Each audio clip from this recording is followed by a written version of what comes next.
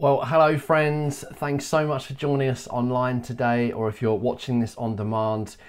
Greetings. My name's Phil and I'm part of the team here at King's Arms, and it's great to be together today where we're in the middle of this teaching series called Exalted, where we are exploring the glory of God in the songs of Scripture. And so we're going to continue that theme today in our teaching, and we're going to be in a few moments looking in Philippians chapter 2 together. And of course, one of the remarkable characteristics of the worship songs of Scripture is that, hold the front page, they're all about God. They're about the person and the nature and the character and the wonder and the transcendence of God, which is front page news in our current culture, where we have this obsession with Project Self. And it's interesting, isn't it? The culture that we're in inevitably starts to seep in and impact the way we do life, even as Christians in the church. And we live in a culture, particularly in the West, that very much is about the individual. It's about self. It's about self-improvement. It's about looking after numero uno. That's the culture we live in. And what's interesting is that culture can begin to be reflected in our beliefs and in our practices, and yes, even in the worship songs that we sing. And I would put it to you that many of the worship songs that have been written over the past decade or so, there are many brilliant worship songs, but I would suggest to you also there is a large percentage of worship songs that are not so much about the transcendence and the greatness of God, but really about what God can do for me. And subtly, even the songs that we can sing in worship are about self. I remember years ago when our kids were quite small, we did a moment of 360-degree encouragement where we went round the table and we each encouraged each other about something that we loved about one another. And I remember on that occasion, Sam, he was very little, it came to Carol, his mum, and he thought for a few moments, and then he looked at her and he said, "Mum, I love you because you play with me, you cook me food, and you tuck me in at night." And it was a beautiful little kind of 5-year-old encouragement. And of course, in that immature version, really it was all about the things that Carol did for him. It was about the way she provided for him. And of course, there's a place for that. But what I would suggest to you, that there is a place now for us to grow up in our worship of God, where it's not just about worshiping God who does things for me, but it's about worshipping in wonder a God who is so other than me, who's so holy and transcendent and awe-inspiring, and that he in himself is enough of a reason to worship. And that's why when you come to the songs of Scripture, they are packed full of truths about the greatness of God. Yes, the things that he does for his people, but also just his otherness, his glory, how breathtaking he is in his holiness. And I suggest to you there is something that we've got to recover in these days about the awe and the wonder of God, even through the songs that we choose to sing. And the reality is that we only truly find ourselves when we find him. I very much believe that you become like the one that you behold. The one that you look at, the things that you look at most in life are ultimately the things that you become to reflect around you and in you. And there is something about beholding God that really shines a mirror on who you really are. And if you want to find yourself, sometimes the way to self-forgetfulness through God consciousness is the best pathway to true freedom. Okay, I'll say that again. The best way to really find true freedom is through self-forgetfulness, through God consciousness, becoming conscious of God in his glory. Is actually the way that you really begin to see yourself in your true light. And so today we're going to turn to another one of those songs, and it's in Philippians chapter 2. And thus far in this series, we've looked at 3 songs from the Old Testament, and now we're going to look at 3 songs from the New Testament, starting with what many theologians think is one of the oldest Christian hymns ever written, in the New Testament times, so the times after Jesus' resurrection. And it's found in Philippians chapter 2. And this is what we read. We're going to start in verse 5 of chapter 2. And this is a man called the Apostle Paul. He's writing down the words of this hymn to the Philippians. And he says to them, "In your relationships with one another, have the same mindset as Christ Jesus, who being in very nature God, did not consider equality with God something to be used to his own advantage." You've got to imagine this set to music.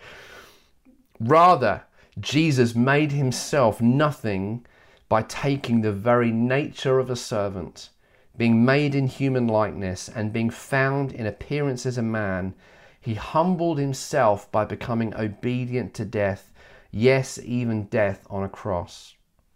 Therefore God exalted him to the highest place and gave him the name that is above every name, that at the name of Jesus every knee should bow in heaven and on earth and under the earth, and every tongue can acknowledge that Jesus Christ is Lord, to the glory of God the Father." Absolutely beautiful, powerful truths. And so I want us to see three stunning truths about Jesus in this New Testament song that would have been sung. And the first is this: Jesus is eternal God. Paul says here, quoting this song, he says, Jesus being in very nature God. This is important.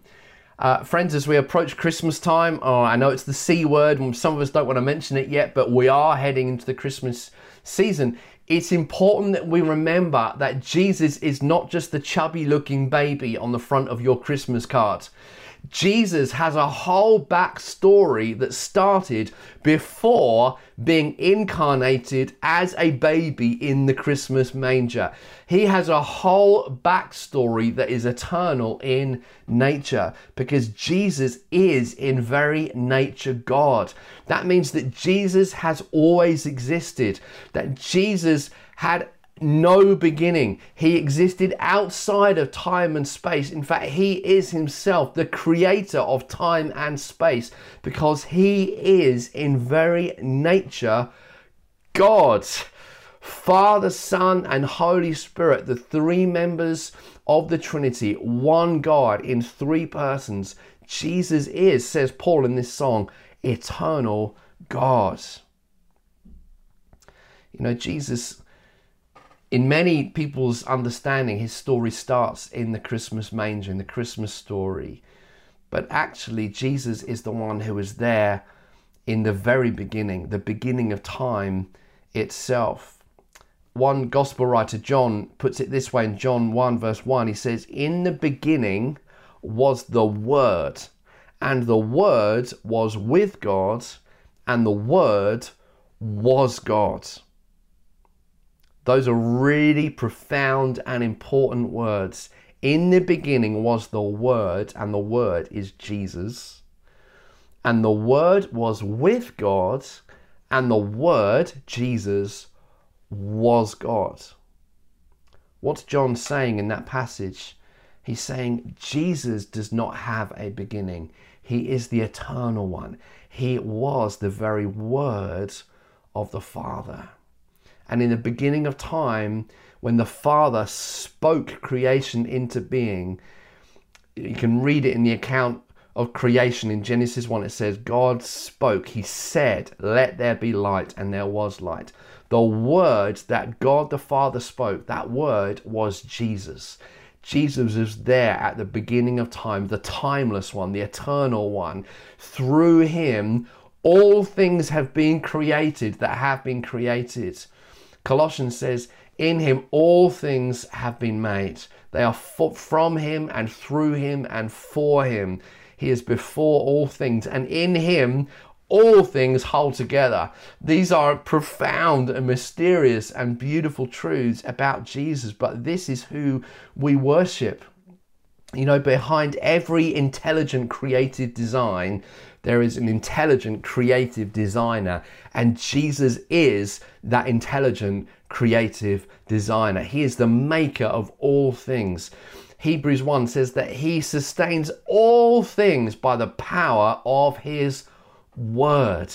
Jesus is the very heartbeat of all creation because he is the creator. He's the eternal God. This is who we worship. When you sing the name of Jesus, you're not just singing about the earthly man, the man of the earth, and we'll talk about that in a moment, but you are singing about eternal God who always was and always is and always will be. And the early church sang in wonder about Jesus because he was God who became flesh. The Word, John goes on to say, became flesh and made his dwelling amongst us. And when you read the pages of the New Testament, in Scripture, Jesus is worshipped as God by a blind man, by a previously demonized man, by his best friend John, by doubting Thomas, by all of the disciples, by numerous angels, by numbers of churches. He was worshipped as God by his own mum and by his own younger brothers. I tell you what, friends, if anyone could blow a hole in your claims that you are eternal God, it's going to be your mum and your kid brother. And yet even they worship Jesus as eternal God because they understood this is the creator. He's not just a man. This is God walking among us. And so in this early Christian hymn, this is one of the truths they celebrate about Jesus. Jesus is God. Second truth, though, in this hymn is, Paul says, though he was in very nature God, he humbled himself and became obedient even to death on a cross. And so the second truth about Jesus in this passage is that Jesus is the crucified man. He's eternal God, but he is also the crucified man, the man that hung and suffered in obedience even to death on a cross. This hymn says that Jesus didn't grasp his divinity, but it says that he took on the nature of a servant. He became flesh. In theological terms, this is called the hypostatic union, which simply means that, well, not simply anything, but it means that the divine and the human became joined together in one perfect union between God and man in the person of Jesus. He, at the same time as being fully eternal God, who sustained all living things by the word of his mouth, at the same time, he became fully man. Just think about that. Think about Jesus growing up as a young boy, as a young baby, at the same time as he was being toilet trained and learning to eat solids and having to take naps because he got tired. At the same time, he was as eternal God, sustaining every living thing in the galaxy. The hypostatic union is the joining of two natures in the person of Jesus. He took on the nature of a servant. He became a man. And it was in this dual nature that Jesus, says Paul in this song, was crucified on a Roman cross. And maybe many of you understand and have heard messages about the cross, but the cross really was one of the most horrendous and brutal forms of torture ever invented by man. It was invented by the Persians in about 400 BC and perfected at the time of the Romans. And Jesus ultimately was hung on a Roman cross and was crucified. He was tortured in the most agonizing form of death probably ever invented by man. And death on a cross was a death by slow asphyxiation as your lungs slowly filled up with fluid and you were unable to empty your lungs and take breath. And death sometimes would take many days. And it was a brutal form of death. And very often men, as Jesus was, would be flogged before being then nailed to a wooden beam. And the flogging itself sometimes was enough to kill men. Roman citizens would never be hung on a cross because it was considered too brutal, too grotesque, too horrendous to hang a Roman on a cross. It was reserved only for the worst of criminals and for non-Roman citizens. And there was huge blood loss, absolute trauma to the body. And typically Romans would hang people and crucify people in the most public place possible. They would strip you of your clothing. You would be hung naked on a recycled wooden beam that probably had the blood and the feces and the excrement and the dirt of previous crucified men. and you would be hung in the equivalent of Tesco's supermarket so that you could see crucifixions as you went about your daily business in the city. And Paul in this song says Jesus became obedient even to death on a cross. The eternal God took on flesh and was crucified. And of course, this begs the question, why? Why? Why was Jesus hung on a cross? And the word obedient in Philippians 2 is very important, because actually Jesus went to death on a cross not because Pontius Pilate forced him to, or because the Pharisees whipped up the crowds and persuaded them to shout for crucifixion. Ultimately, the Bible teaches that Jesus chose his death on the cross. Jesus puts it this way in John 10:18. It says, "No one can take my life from me. I sacrifice it voluntarily, for I have authority to lay it down when I want to, and also to take it up again. For this is what my Father has commanded." Jesus voluntarily chose the cross, because behind the sacrifice on the cross was a substitution. And that substitution is what we celebrate in song. We celebrate the fact that Jesus, the sinless, eternal God, took on our sin in order that we could receive forgiveness and freedom. Behind the cross, as 1 Corinthians 15 says, it says that for our sins, he was crucified. Jesus hung on a cross as the perfect substitute and sacrifice for our sin, for our greed, for our lust, for our imperfections, for our brutality, for our rejection of God. Jesus, the perfect, eternal God-man, hung on the cross as a punishment for our sins. The punishment that we deserved was laid upon him, a perfect sacrifice and substitute for sin. Scripture says, by his wounds we are healed. And friends, when we sing and when we worship, nothing should be more central in our worship than the cross of Jesus Christ, because the cross in one single act shows us both what God is like in his sacrificial love, and also what God will do, that he will literally move heaven and earth to bring his children back home again. And that's why the early church sung songs about the cross. They didn't sing songs about self. They sang songs about the sacrificial nature of the love of God, that God himself would willingly choose to carry a cross so that I could find freedom in him. The cross is where the glory of God is revealed. That's why Paul says, I have chosen to boast in nothing save the cross of Jesus Christ. And that's what this song reveals. And then thirdly, this song celebrates, in conclusion, the fact that Jesus is our victorious King. Yes, he was crucified, but Paul goes on in this song and he says, therefore, Jesus has been exalted to the highest place and given the name that is above every other name, that at his name every knee would bow and every tongue confess. Paul tells us how things end up. It says, Jesus is eternal God. He's crucified man, but he is also now victorious King. He has crushed death at the cross, because he not only died, but he rose again, and he has now been ascended to the right hand of the Father. He's been crowned with many crowns, and even death is now under his feet. And this idea of exaltation and ascension, again, was a very political idea. And as they're singing this song about Jesus being exalted and being given the name above every other name, the readers would have understood it, because this idea of exaltation and ascension was, again, a very Roman one, because Roman Caesars, when they conquered their earthly enemies, they would ride through the streets as a sign of their victory. And it was said when they died, they would ascend to heaven to be with the gods. And it was a sign of their divinity and their victory.